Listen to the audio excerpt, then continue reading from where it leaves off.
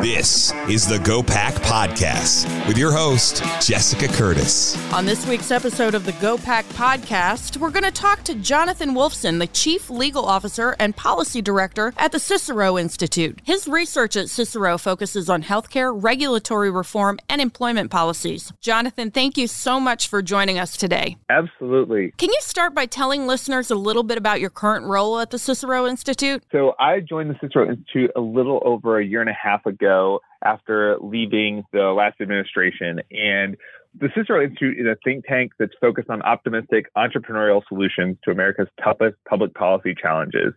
We mostly focus on policies for states to implement. We try to focus on bringing ideas to the states as the laboratories of democracy. And we have a sister lobbying arm that is active with contract lobbyists in 10 states, and we're growing all the time. I'm privileged to be both the Chief Legal Officer overseeing our legal compliance and all of the issues that you deal with on the legal side of having a 501c3 and a 501c4. And also I'm the Policy Director. I get to oversee our portfolio of healthcare, regulatory reform, and labor policies. There's an increasing concern in the United States over a growing shortage of doctors. Why are we seeing this? That is a wonderful question. And there are lots of good reasons that people have pointed to in the research over the years, but I'd focus our attention on three in particular, especially as we face the end of 2022 and we're getting ready for legislative sessions in 2023, both in the various states and also in the new Congress. I think that first of all, the number of residency slots and, kind of by virtue, the number of seats in medical schools has not grown very much since the 1990s. When there was a fear that we were going to be facing a physician surplus in the United States. And so there was an effort to try to limit the number of people who would come out of med school in the United States in order to prevent the competition from driving the value of a medical degree too low so that people wouldn't go to medical school. And so that fear is no longer the fear we have, but that fear was kind of put into public policy, and the amount of money that's being spent on residencies from the federal government has been pretty limited over that period of time. And there's been some growth, but generally we've not seen growth keep up with population. Secondly, in talking about population, our aging population in the United States really is a double-edged sword here. Doctors are retiring and reaching retirement age. In fact, something like about 40% of physicians in the United States are going to hit retirement age by sometime in the 2030s.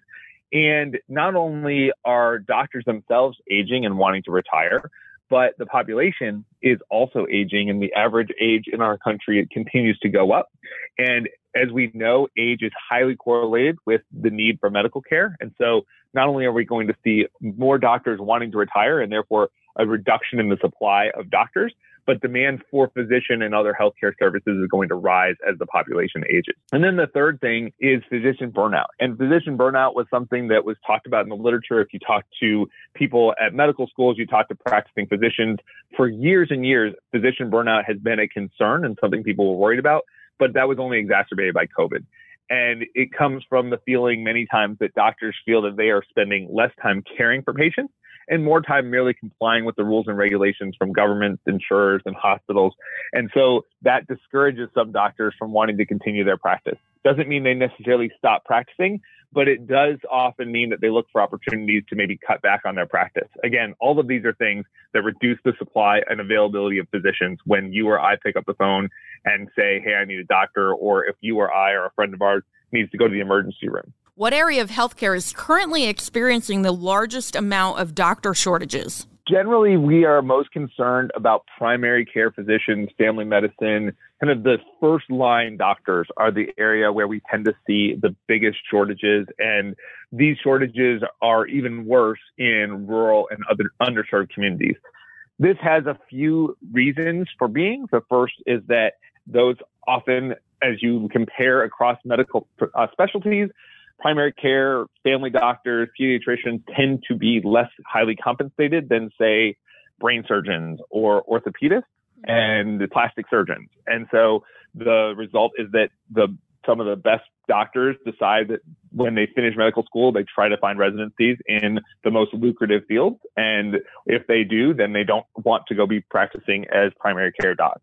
And so we see it for kind of an economic reason, but also it can be a really challenging practice because you have a host of issues, you have personalities. You don't get to kind of focus on being the best knee replacement doctor there is. Instead, you're having to deal with, chickenpox vaccines and sniffly kids and, all sorts of ailments and injuries that little kids or their families are having. And so it's just a complicated practice. It can be really challenging and interesting, and that's what attracts a lot of people to it. But those areas, because they are often the primary person that a patient is going to see and the person who's going to have a relationship with the patient, when you have a shortage in that area, it just has ripple effects across the entire healthcare economy. What do you recommend state legislators do to combat doctor shortages in their states? What specific policies have you seen provide a positive impact in states that are focused on solving this huge problem? That's a great question. And, that's one of the things that we try to work on here at the Cicero Institute. I think one of the things that states should focus on is trying to find ways to increase the supply of people who can see patients. So finding ways to allow physician assistants or nurse practitioners or other folks who have medical training who can be that first contact for a patient. That's really important. And a lot of states, most states have those programs. There's a lot of fights in every state over scope of practice. There's, questions about what pharmacists can do. We saw during COVID that there were a lot of scope of practice rules which were relaxed. And the reason that those scope of practice rules historically had existed was often because of safety concerns and a fear that people were not ready to deal with certain ailments and certain responsibilities. With COVID, we saw a lot of those rules come down, and we said we're going to allow various healthcare practitioners to practice to the full extent of their training. And finding opportunities to do that is one really important thing. But there's also a lot of people who really do need to see a real MD, find somebody who has expertise in a field that they have a condition. If you have a cancer situation, you are not somebody who's going to say, hey, I'm comfortable seeing somebody who doesn't have a full MD with years of training and experience dealing with cancer. I want to see an oncologist who really knows what she's doing. And so in that situation, and in many other situations, from primary care all the way up to specialized care, we need to find ways to increase the supply of physicians themselves in the United States. And so that's something that we are focused on at the Cicero Institute with a package of reforms that we call our international physician licensing reforms. And, one of the facts that lots of people are not necessarily aware of is that 25% of the doctors in the United States who are currently practicing didn't go to med school in the United States. Wow. So about a quarter of the doctors who people see on a regular basis are people who didn't attend medical school in the United States. Generally, those people finish medical school in India or England or France or Kenya, and then they move to the United States for residency, and then they end up staying here and practicing medicine. Those doctors also tend to be more heavily focused in underserved communities, which is also kind of a great thing for our society, where we've got lots of people who are coming from all over the world with cultural experiences and backgrounds that in many cases do match certain communities that they're working in. And so that provides some great opportunities for care. But there are tens of thousands of trained physicians from all over the world who can't use their medical training in the United States unless they come to the United States and repeat residency. So these are not doctors who just went to medical school abroad, but these are doctors who did their residency. So they're post-medical school graduate training somewhere outside of the United States or Canada. And so kind of a real quick primer in case some of the listeners don't know how medical school and residency works. Typically, if you are an American kid and you attend your state university and you decide you want to be a doctor, you finish your biology degree or whatever you study, you take the MCATs and you go to a medical school in the United States. Near the conclusion of medical school, you go through a year of interviews with residency programs, which are kind of specialized training in the field or specialty that you want to work in. And there is what's called match day. And it is literally a computer algorithm spits out where you are going to go spend the next 3, 4, 5 years of your career, kind of as a junior doctor almost in a practicing environment. And so that is what the traditional path looks like. There are international doctors, folks who go to medical school outside of the United States, including U.S. nationals who go to medical school outside the United States, who apply and end up matching through the match program. But there are also tens of thousands of doctors all over the world who for whatever reason. Many of them, it's because they liked living in England and they grew up in England and they've been practicing medicine in England for a number of years. But maybe they have a child who decides to go to an American university and they would like to move to the States to come and be closer to their kids, and they would like to practice medicine here. Unfortunately, even if they happen to be the very best doctor in their country of residence, they are not able to practice in the United States unless they then go back through that residency process where they would have to get additional training. Even if we all agree that the training that they have is equivalent and they know everything they need to know. And so what we have said at the Cicero Institute is let's try to find a way to help those doctors from around the world who have training. And that includes doctors who may come to the United States as refugees. So there's a gentleman in the neighborhood where I live in Virginia who just moved here from the Ukraine. And he just posted a message on our neighborhood message board that he's interested in power washing people's homes. And so that is obviously wonderful for people in our neighborhood to be able to help him to make ends meet while he's here. However, that is definitely not allowing him to use the skills, training, and experience that he has as a doctor in the Ukraine here in the United States. And so there's a question of, is there a way to help find a path for him to be able to practice or for others like him to be able to practice?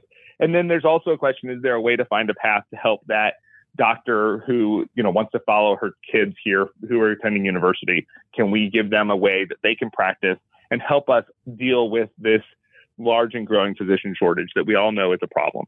And so that is one of the policies that we are working on at Cicero. And our focus is really on 4 different pathways. And the first is a facility-sponsored pathway, where a facility, whether it's a hospital, a university's hospital, a small pediatrician's clinic, any type of medical clinic, can directly apply to the state and get approval for that doctor to then practice in the United States without repeating residency. The second pathway that we talk about is finding a way for physicians who have their training and have practiced in the Commonwealth countries, so countries that are related to the British Commonwealth, to come and practice in the United States without repeating residency. And the reason we do that is that in the United States right now, if you are a practicing physician in Canada, you can move to the United States without repeating residency and go immediately into medical practice. In Canada, you can do the same thing if you come from about 10 Commonwealth countries around the world. And so rather than forcing a doctor from the United Kingdom to spend 3 or 4 years practicing in Canada before he decides to move to the United States and practice, we're trying to just truncate that process and allow that doctor to practice in the United States right away.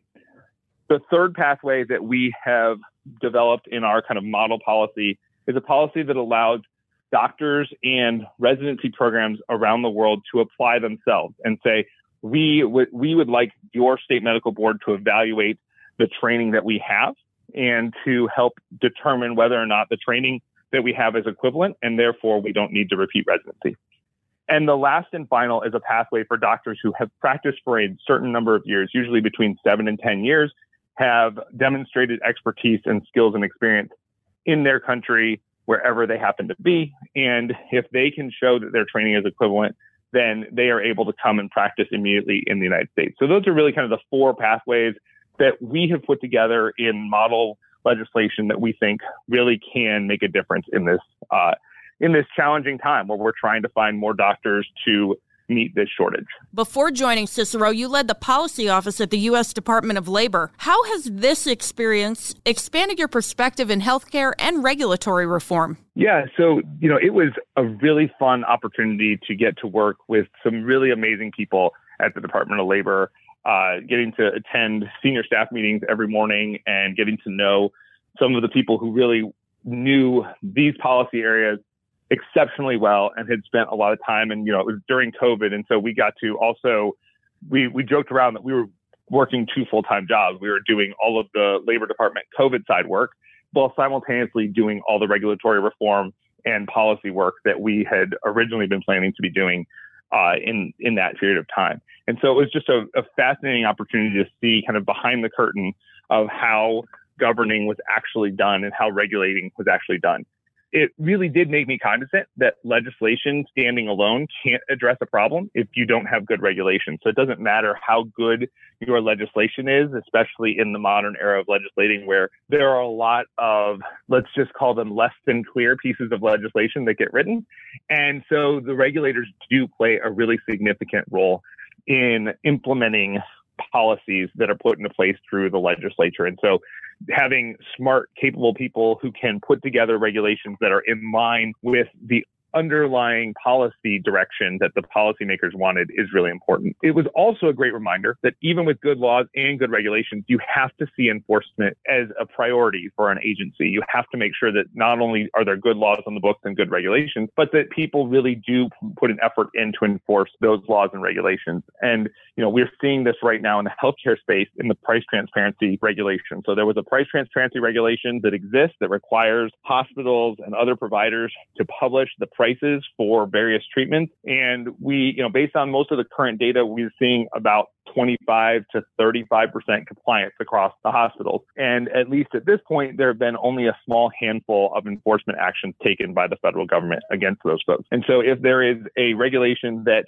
let's say, a regulated party doesn't want to comply with, if there are really low rates of enforcement, then the incentive to not comply can be really high. And so it's really important, if you're going to put a policy in place, to make sure that not only you have good regulations, but that you enforce them really well. And those were things we were doing every day and thinking about kind of the balance of all of those pieces at the Department of Labor. And, one of the things when I was at the department, I had the opportunity to talk to lots of employers who were looking for great workers.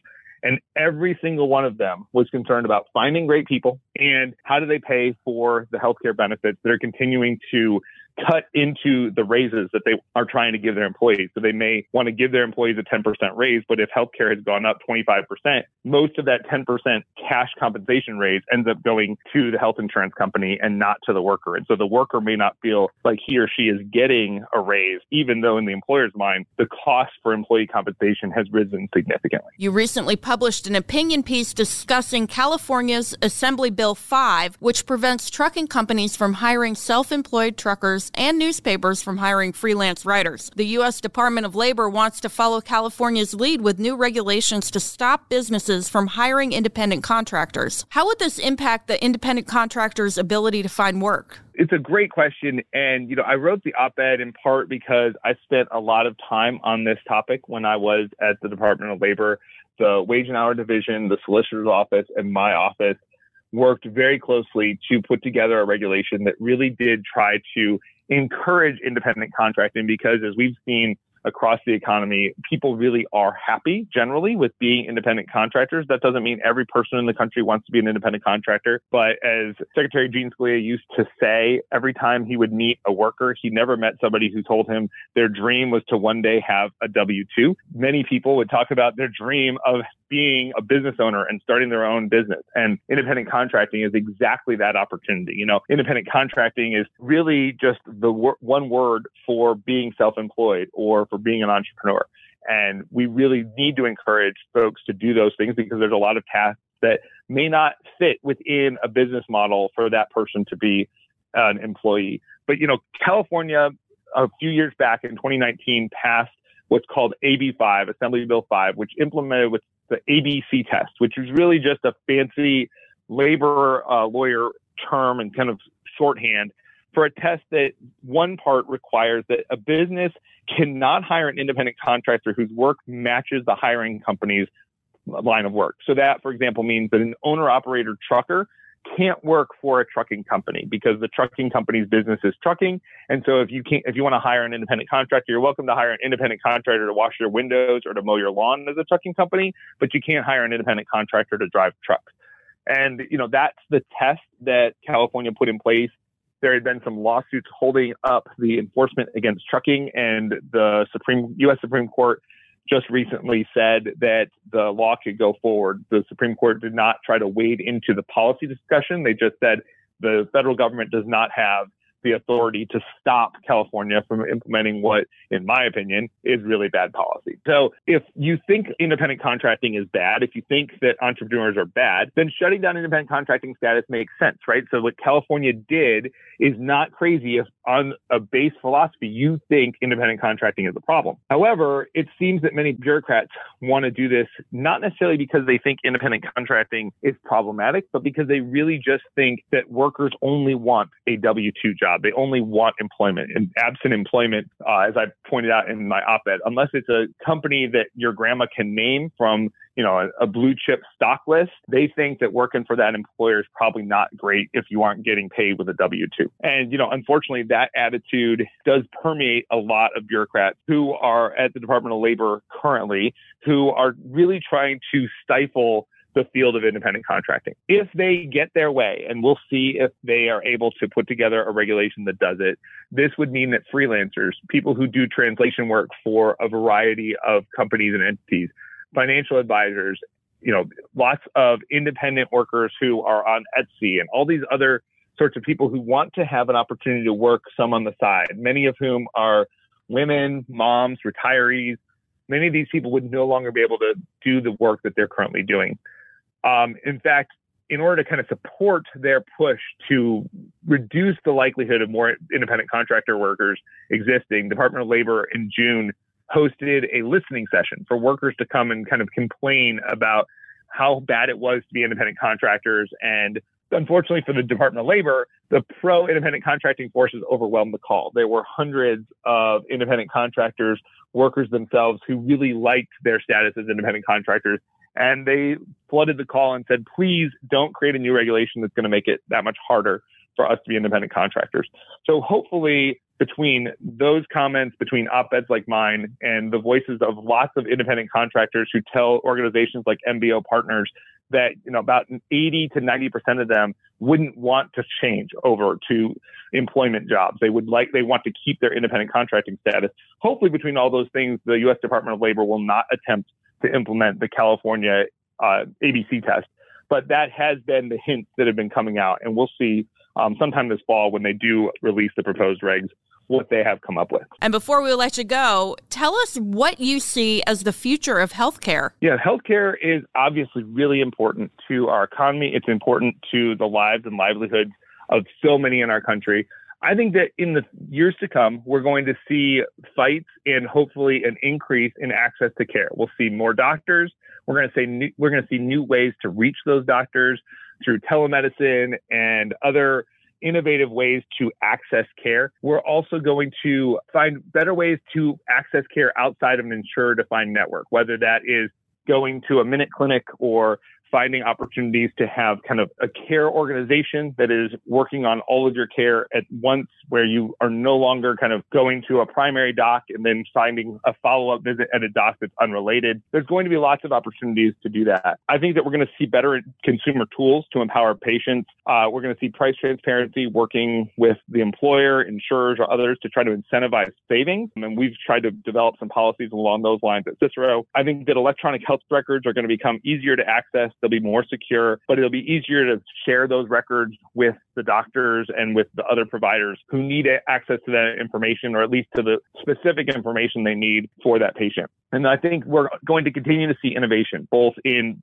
care itself, whether that is more personalized pharmaceuticals or biologics or other types of medication, more personalized medicine itself, the practice of medicine becoming more personalized for the patient. But also we're going to see innovation in the technology, whether that's the electronic records technology, whether that is technology for how do we treat and diagnose diseases, or technology that helps us to better manage the process of making sure that the right people are getting the right care at the right time. I think all of those things are coming on the horizon. Hopefully they'll be here really soon. Jonathan, thank you so much for joining us today. Thanks so much for having me. It was a real pleasure to be here. Join us next time on the GoPack podcast to hear from Congresswoman Claudia Tenney from New York. We talk about foreign policy, election integrity, and we even talk a little football. This is Jessica Curtis, Executive Director of GoPack, and your host. Talk to you next time. This has been the GoPack podcast. Learn how we're educating and electing a new generation of Republican leaders at gopack.org.